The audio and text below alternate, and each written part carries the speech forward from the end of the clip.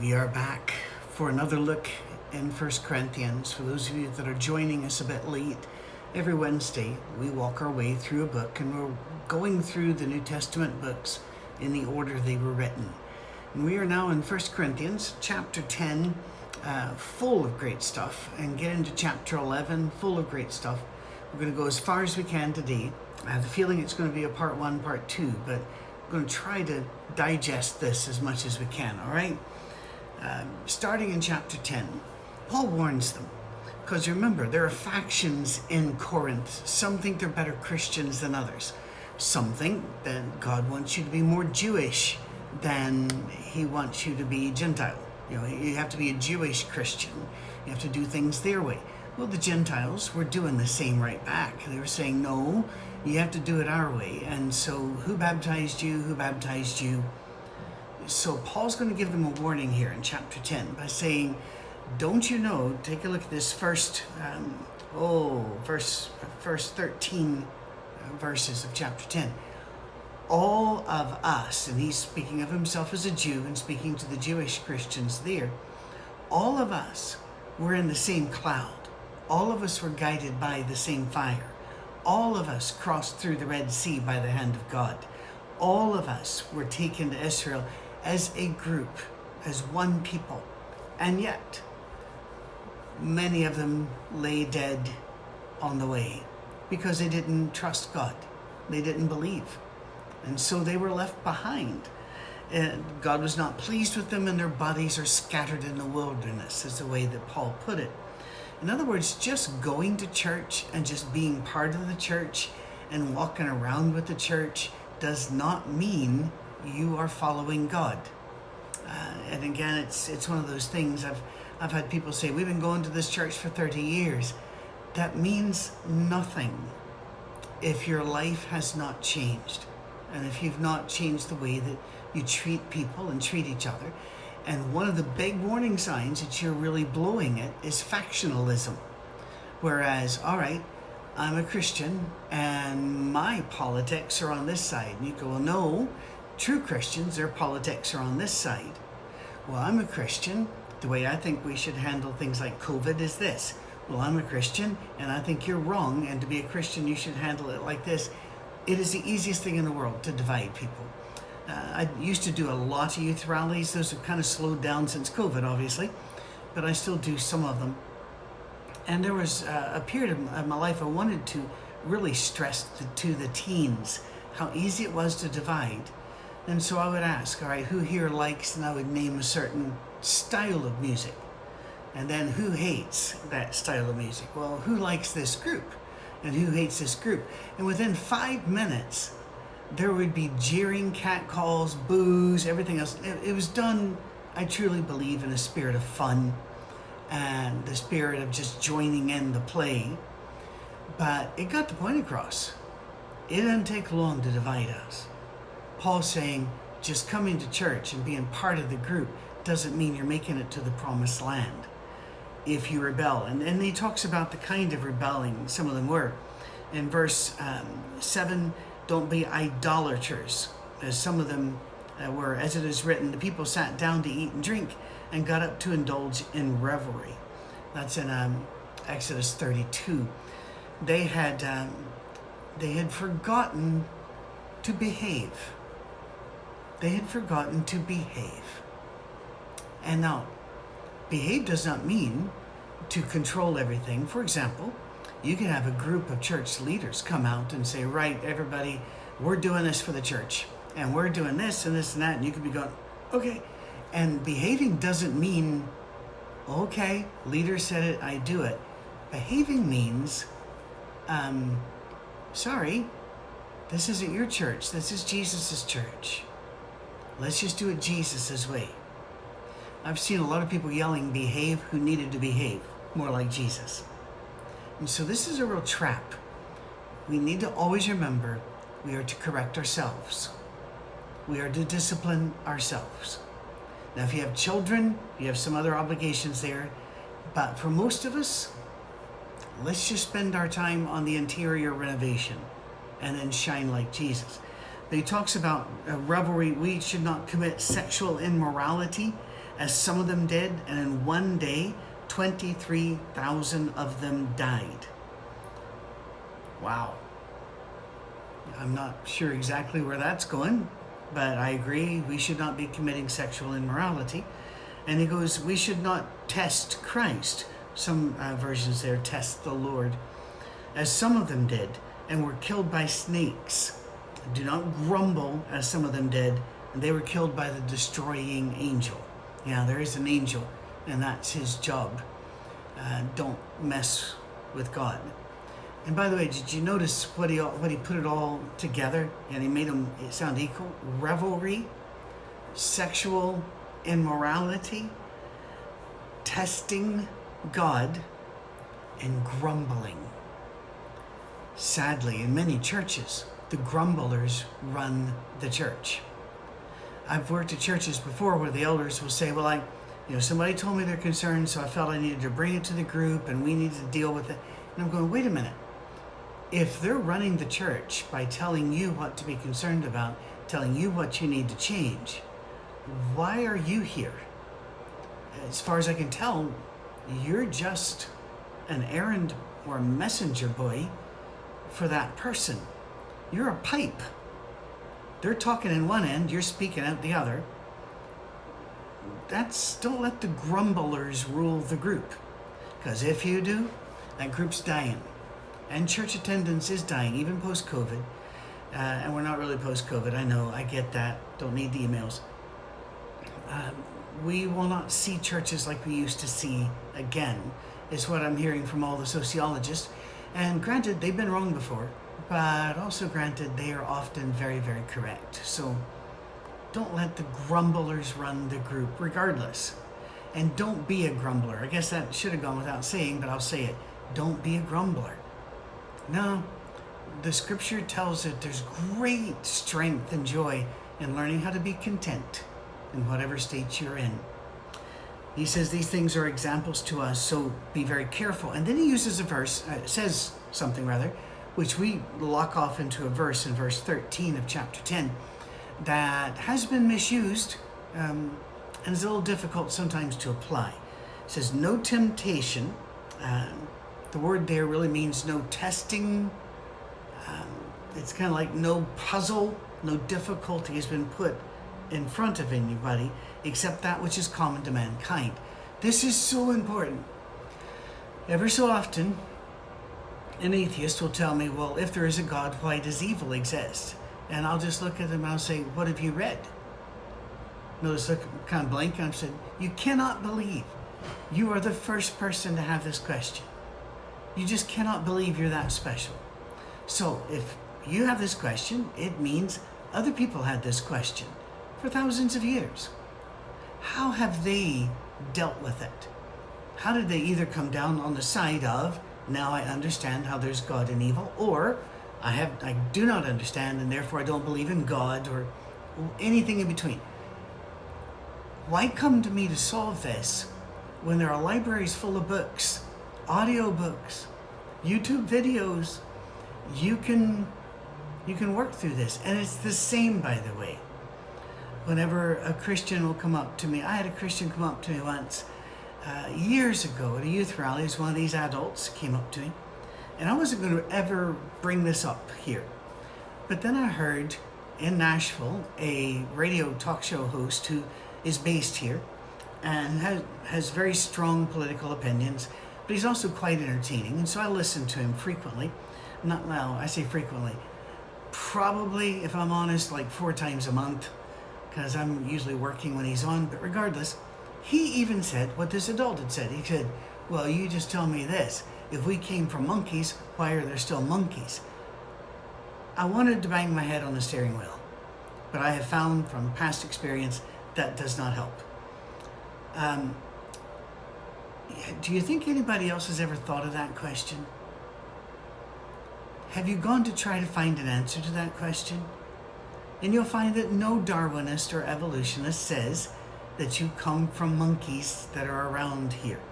Instead, they say that monkeys and humans came from a common ancestor and branched off a long time ago. And by the way, don't let them fool you when they say we share. 95% of our DNA with this. Yeah, we also share most of our DNA with wheat. So don't get excited about that.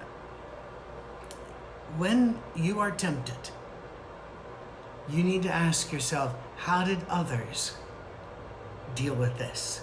This is not new. Let's say you're tempted to stray from your vows and have an affair is what they call it, but commit adultery or fornication, whatever. How did other people deal with this? Well, you might find books on sexual addiction. You might find books on covenant. You might find seminars to go to with your spouse to help the marriage repair. There are things out there. But it seems like every time we're hit with a sin or a test, we act like it's the first time it's ever happened to any human. Oh no, now what do I do? And my response is always, what did other people do that worked? I want to know. I want to read and understand, what did they do that worked? By the way, if we had that attitude, we'd have a whole lot less violence and political anger in our system. By just going to say, all right, what worked? What does not work? And let's go from there. And by the way, we can argue about the numbers there even, because humans are never going to be of one mind. But God will provide, it says here, a way of escape, or the phrasing in the NIV, he will provide a way out so that you can endure it. Now that sounds like a contradiction. A way out so that you can endure. What's going on here? Sometimes a situation doesn't go away, but he offers you the ability to not fold under, be defeated, or sin during the situation. Where you can take it. You can handle it. You're going to get through this. It does not mean he's going to open, I've had people say when God closes a door, or whenever fate closes a door, God opens a window. What? Sometimes he may, but most of the time he's going to look at you and say, be the big person, be the strong person, be the city on the hill in that room. Now there are times though, it's best to dive out the window. With Timothy, he said, flee youthful lust, if you remember when we looked at that. In other words, don't hang around there and just say, well, I'm going to be strong. He said, no, get out the window. So I'll give you the window on that one, all right? And then he's dealing with their questions. Therefore, my dear friends, flee from idolatry. That was a big word back then. We always think of an idol. Of course, that's what our language points us to. I've gone into places and seen rows of idols on shelves. And the owner of the place was Hindu, and they had picked some gods to put up there. I know what idols are. But Paul's word is bigger. You can have idolatrous attraction to your political group or to your religious group, so that everybody in your group are really Christians, everybody over there not so real Christians, and all the Muslims, Jews, and Hindus, and Buddhists and such, they're just really bad people. Be really careful that you only give allegiance to Jesus, not to your group. There's something about human intelligence. And no, we're not going to get into IQ test and all that sort of controversy. No. People can get smarter in small, select groups chosen as a way to get smarter. So if I get together with a few of the people in neuroscience and MDs and the like, that we want to work and solve this problem with a few experts openly willing to learn, we get smarter. But if you get with a big group, the intelligence begins to drop. And if you find yourself in a mob, either burning Portland or storming the Capitol, your IQ drops precipitously. Now, don't write me and say, those are two different things entirely. I know they are. My point is not about left, right, burning down cities versus incursion into the Capitol. I'm talking about, why would you do one of these things? And the answer is you wouldn't, unless there was a crowd. And then it becomes your idol. And whatever it does, you do. Whatever they say, you say. We can do that with Hollywood stars. We can say, oh, they made a PSA on this, therefore I'm going to say exactly what they say. We can do it with anybody. There were sports stars giving medical information on, and I'm going, you're reading a script. Could I just see the guy that wrote the script? And most likely I'm going to approve. I don't really need a sports star to tell me this. I need a sports star to do sports. And if he wants to try to show me how, best of luck. I'm not very sporty. So watch your idols. I can't stress that enough. And in fact, Paul says, I'm speaking to sensible people. He actually says that. In other words, I know when I say stop the idol stuff, some of you are going to tune out and some of you are going to be upset and some of you are going to stomp away. But I'm going to just talk to the smart people with common sense right now. Paul was a little fed up. He gets more fed up in 2 Corinthians. He says, you go ahead. You just judge for yourselves what I say. And then he goes right back to unity. Is not the cup of thanksgiving for which we give thanks a participation in the blood of Christ? So the Lord's Supper back then was an actual physical meal with a spiritual component. It was not a spiritual meal with a tiny physical component as it's done today. We have completely flipped that thing. He goes, you were supposed to be remembering Christ as you ate and as you drank. And the cup of thanksgiving, he says, aren't we all participating in the blood of Christ? Well, then that makes us all the body of Christ. So don't mistreat others. We are the body of Christ. Don't grumble about others. We are the body of Christ. There's one loaf, one body. That he says that through verse 17. And then he wants to address the Jewish Christians there. And by the way, I'm only saying Christians, Jewish Christians, because that's the way they were dividing in Corinth. And there were other subgroups in Corinth. Normally, I would not differentiate, but the Jewish Christians had brought all their history with them, understandably so, and their teachings. And it was a real struggle. How much of this is in?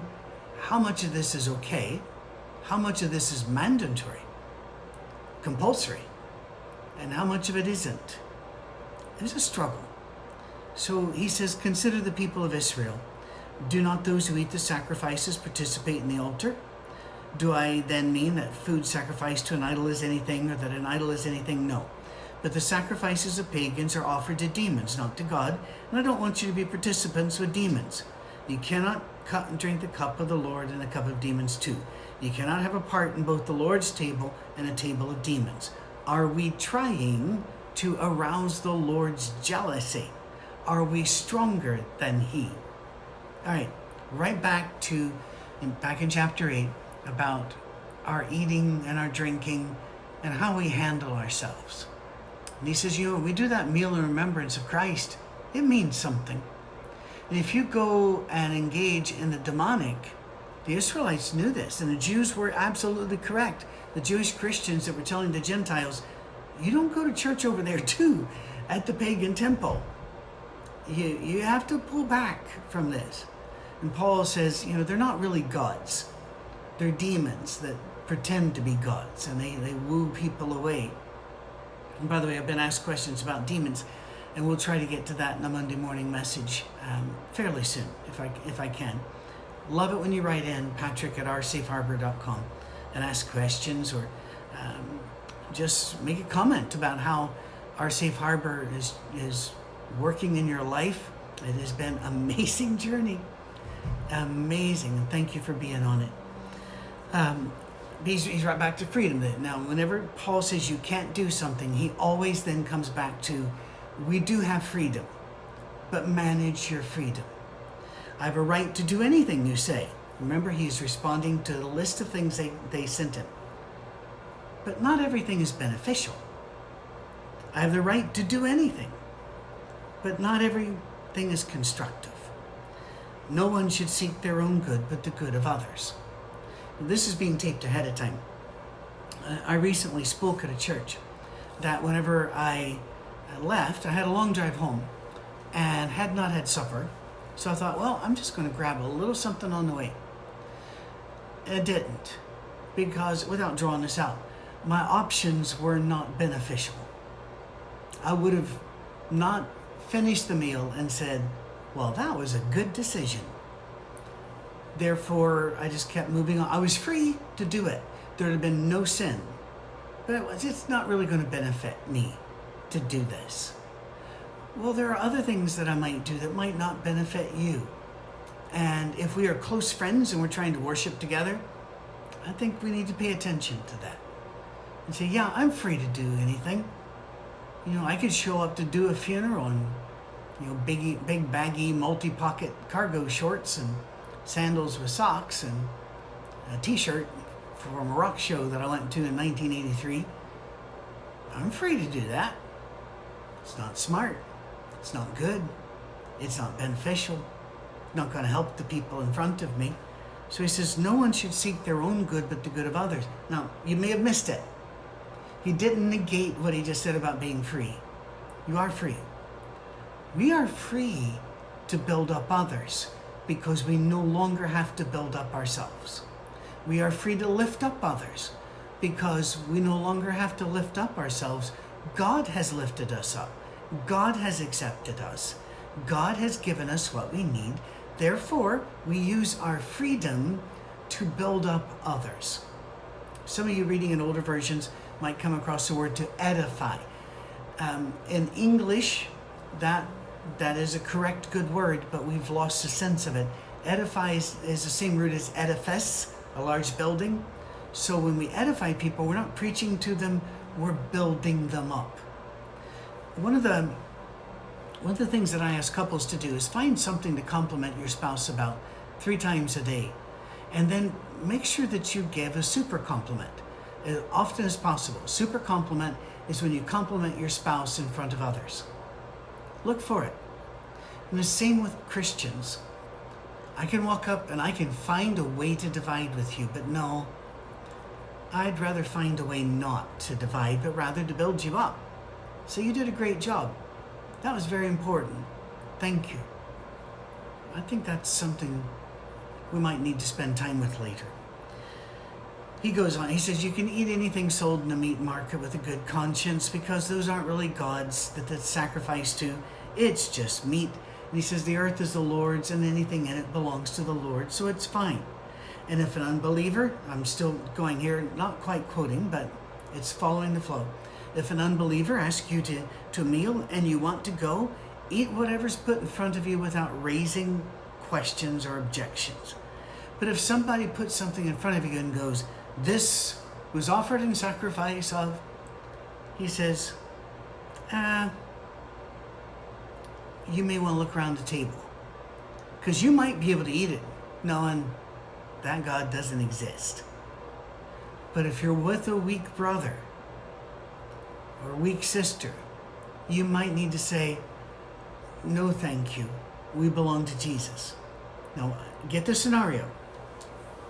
You can eat anything with thankfulness. Whenever an unbeliever puts things in front of you, you have no restriction there. None at all.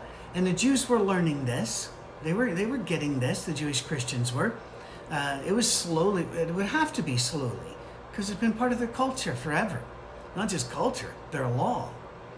But they're learning what God had to tell Peter about everything now is his. Arise, Peter, kill and eat. You remember that out of the book of Acts. So, yeah, we can eat it. And the pagans put the food down, and you don't have to worry about, was this originally part of a temple sacrifice? But if they make a deal of it, we thank Dagon for the meal that we have just been given, or we thank Baal, or it's usually pronounced Baal, for the food that was sacrificed to him, and we remember him. You can go ahead and eat, because that doesn't mean anything, unless you look around you and there are a couple Christians like this, and they believe Baal is a real god. And they believe Dagon is too. They don't know that they're just demons and nothing. What do you do then? Let's protect these guys. Let's just say, thank you, you're very kind for offering this, but we only eat meals in celebration of Jesus the Christ. And we'll be your friends, and we'll sit here and we'll have a great conversation and a good time with you. But we're not going to do this, and I hope that's okay with you. you can be nice about this. I've had to do similar things in my life, but he says, don't make Jesus jealous. No, don't make God jealous. And verse 31, whatever you do, eat or drink, do it all for the glory of God, and don't cause anybody to stumble. There is nowhere in the Bible, nowhere, that says you can't have a drink of wine or beer or the like. Nowhere. In fact, wine and beer show up in Scripture. And they're only criticized when people get drunk or they fill themselves. The word gluttony doesn't just mean eating too much. It means to fill yourself too much with. It could be drink. It could be work.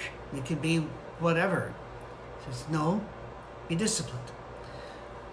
So I don't believe it's a sin if you want to have a beer. I don't think you should probably bring a six-pack and put it on the pulpit and work through it as you're talking to people. Why? Is it sinful? I don't have the authority to say that. What I will say is, you're probably not building up the other people. And especially if somebody in your place is an alcoholic, they're not going to hear a word you say. Let's not put stumbling blocks there. Let's be a little careful. And put the care on yourself. Draw your own restrictions. Do not restrict others. That's important. Right, we're going to do something now. I'm going to start something. We don't have much time to go through it, but I really want to throw a red flag in the air here. All right? Everybody listening, whether you're cooking, driving, you're mowing the lawn, wherever you are when you listen to this, I want you to understand what I'm about to say. Scholars disagree about chapter 11, the first part, exactly what it means. I've read many versions of what they say, and I don't agree with those. I have a take on 1 Corinthians 11, and I might be wrong. I think I'm right, but I might be wrong. Is everybody clear? Everybody good? All right. Talking about the traditions, he says, I thank you for remembering me in everything and holding to the traditions as I pass them on to you. But I want you to realize, there's a problem here, that the head of every man is Christ, and the head of the woman is a man, and the head of Christ is God. Well, what is going on here? And if you're a woman right now beginning to chafe, back off, it's all right. You may want to run back and take a listen to our Ephesians study. We will do that again, I'm sure. But here we go. The kephilah, the head. What does it mean?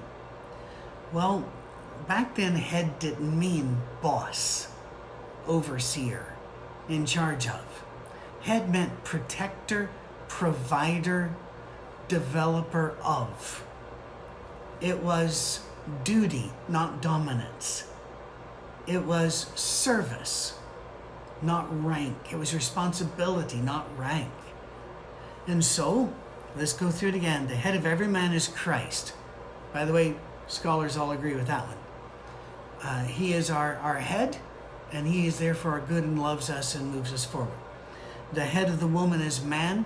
That's where we get sideways when we start thinking about as boss. My job as husband is to make my wife's life wonderful.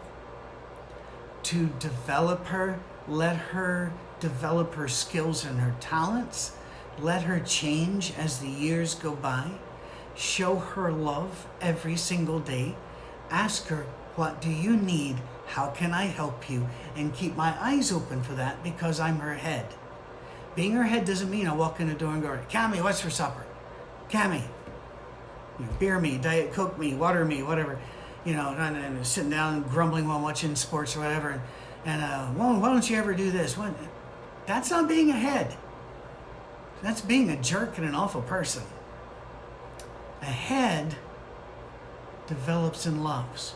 Now, so far, I'm tracking with all of the scholars that I know of. I don't know them all. I read more science than I do theology. Theologians have their own language. And then the head of Christ is God. Well, all right. We don't see God looking at Jesus going, well, why didn't you do this? No.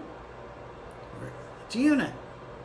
Now here's where some scholars began to go one way and another way and another way, and where I'm going to give you my own take. I know it's going to be a little bit longer class, but I hope it's okay. If it's not, pause buttons are there for a reason. Oh, every woman who prays or prophesies with her head uncovered dishonors her head. So what do people do? They put a covering on women whenever they go into churches. I've been to many churches where every woman had to have a hat or what, and I'm not trying to be disrespectful, I just don't know the name for it. A little doily, like, on the back of their head. I think a lot of those are quite pretty, frankly. But that's not what he's talking about. He just told you the head of woman is man. Women should pray with their head covered. What in the world's going on there? Ladies, one of the reasons I adore Cammie is that she knows me and she loves me.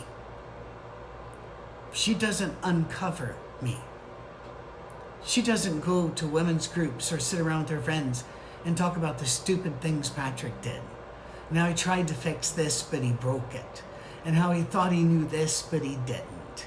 And about how he thought he was young and strong enough to play that game and he pulled a muscle or whatever. She doesn't do that. When she talks of me, she talks of me with respect and love and kindness and blindness. She keeps me covered.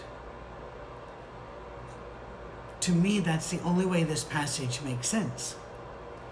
If you are walking around dissing your husband constantly, or revealing his nakedness, his inabilities, his failures, his silliness, stupid, whatever. And we all can, can't we? We know each other. We could do that, but don't. It's going to interfere with your prayers. Then, he said that's just the same as having her head shaved. In that culture, that was considered what you did to traitors or sex workers or great sinners. You shaved the woman's head. They did that all the way through after World War II to French women who collaborated. Most of them didn't collaborate. They were raped, but they were treated as collaborators. It's just he's saying, this shames you. If you shame your husband, you're shaming yourself. If a woman does not cover her head, she might as well have her hair cut off. He says, it's a disgrace. So don't do that. And then, hang on, gotta get a little drink here. Whew. A man should not cover his head. So what happens? In churches, when you walk in, men take off their hats. Absolutely not what's being discussed here. Your head is Christ. When you pray, you ought to be praying, recognizing that your head is Christ. So watch the way you pray. Watch the way you ask. Watch the way you treat people, because your head is Christ. If I am living my life covering my head, in other words, nobody can tell I'm a Christian, then I decide to pray, God says, no. You've hidden your Savior. You've hidden your head. I've had, once we were out golfing, and three of us and another man, they said, can he join you, make a foursome? Happens a lot. And we said, sure.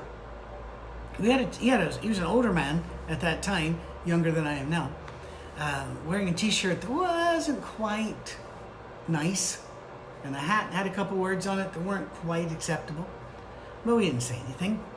But he would hit the ball and curse, hit the ball and curse, putt and curse, putt and curse. The other two looked at me and I said, we waited 9 holes, and at the turn I said, you might want to be aware that you're playing golf with the pastor and 2 deacons. And he cursed again, and he goes, I don't mind, I'm a Christian. What? He'd been covering his head. It should never be a surprise, I'm a Christian. What? We didn't know. Men have to pray with their head uncovered. You guys focus on Jesus. And that means the way you treat everybody else too. And then he said, you're the image of God, but a woman is the glory of man. There's no question. There is no question. Women are prettier, they are more creative, and yes, I'm being stereotypical here, and there are many, many exceptions, but I'm talking about the bulk and balance of the numbers. Women beautify the planet, and they bring another perspective to men that men desperately need. Cami is my glory, and I've told her many times, although she doesn't like it when I say it, that if she were to die or become disabled, I would quit ministry, because I cannot do this without this strong, wise, kind, loving person right there. Men, that's how you are to treat your wives. There are a lot of wives that are neglected while husbands go do ministry. Don't do that. Don't do that. And then he says, for man did not come from woman, but woman from man. Neither was man created for woman, but woman for man. And here's where people go, oh, wait a minute. Women are just created for men. You might not have caught that. We weren't created for you. You don't need us in the same way we need you. God knew man wasn't going to make it on his own. He waited till man realized he was floundering about, and then made woman. And then he says, she's your helper. And the word helper there is almost always referring to God. He is my helper. He is my strength. He is my helper. But at this one time, it was given to women. She's an agent of God to help us because, well, you know what happens. A wife dies, a man will remarry if at all possible. A husband dies, most women aren't interested in remarrying. What's the difference?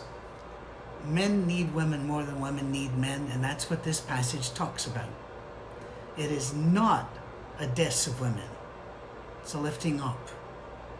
It's for this reason that a woman ought to have authority over her own head, and that means a sign of authority.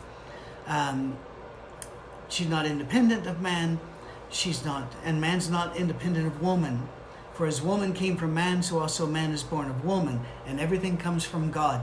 What was going on here was there were women that were leading women are the best groups in Corinth. We're going to get to that. They were being disruptive. And there were men who were acting anything but a Christian. So he just tacks on a little here about the culture, saying, doesn't judge it for yourself. When a man has long hair, it's a shame to him, but when a woman has long hair, it's a glory. And we try to make that a command. Remember back in the 60s and 70s, there are a lot of sermons on hair, but we'll pick that up next time. Hope you've enjoyed the ride. I've certainly enjoyed being with you. It's Patrick at oursafeharbor.com. Thank you for all of you who give, support, love, and who check in on Sundays. You make us smile. And that's what I'm doing right now. Cheers.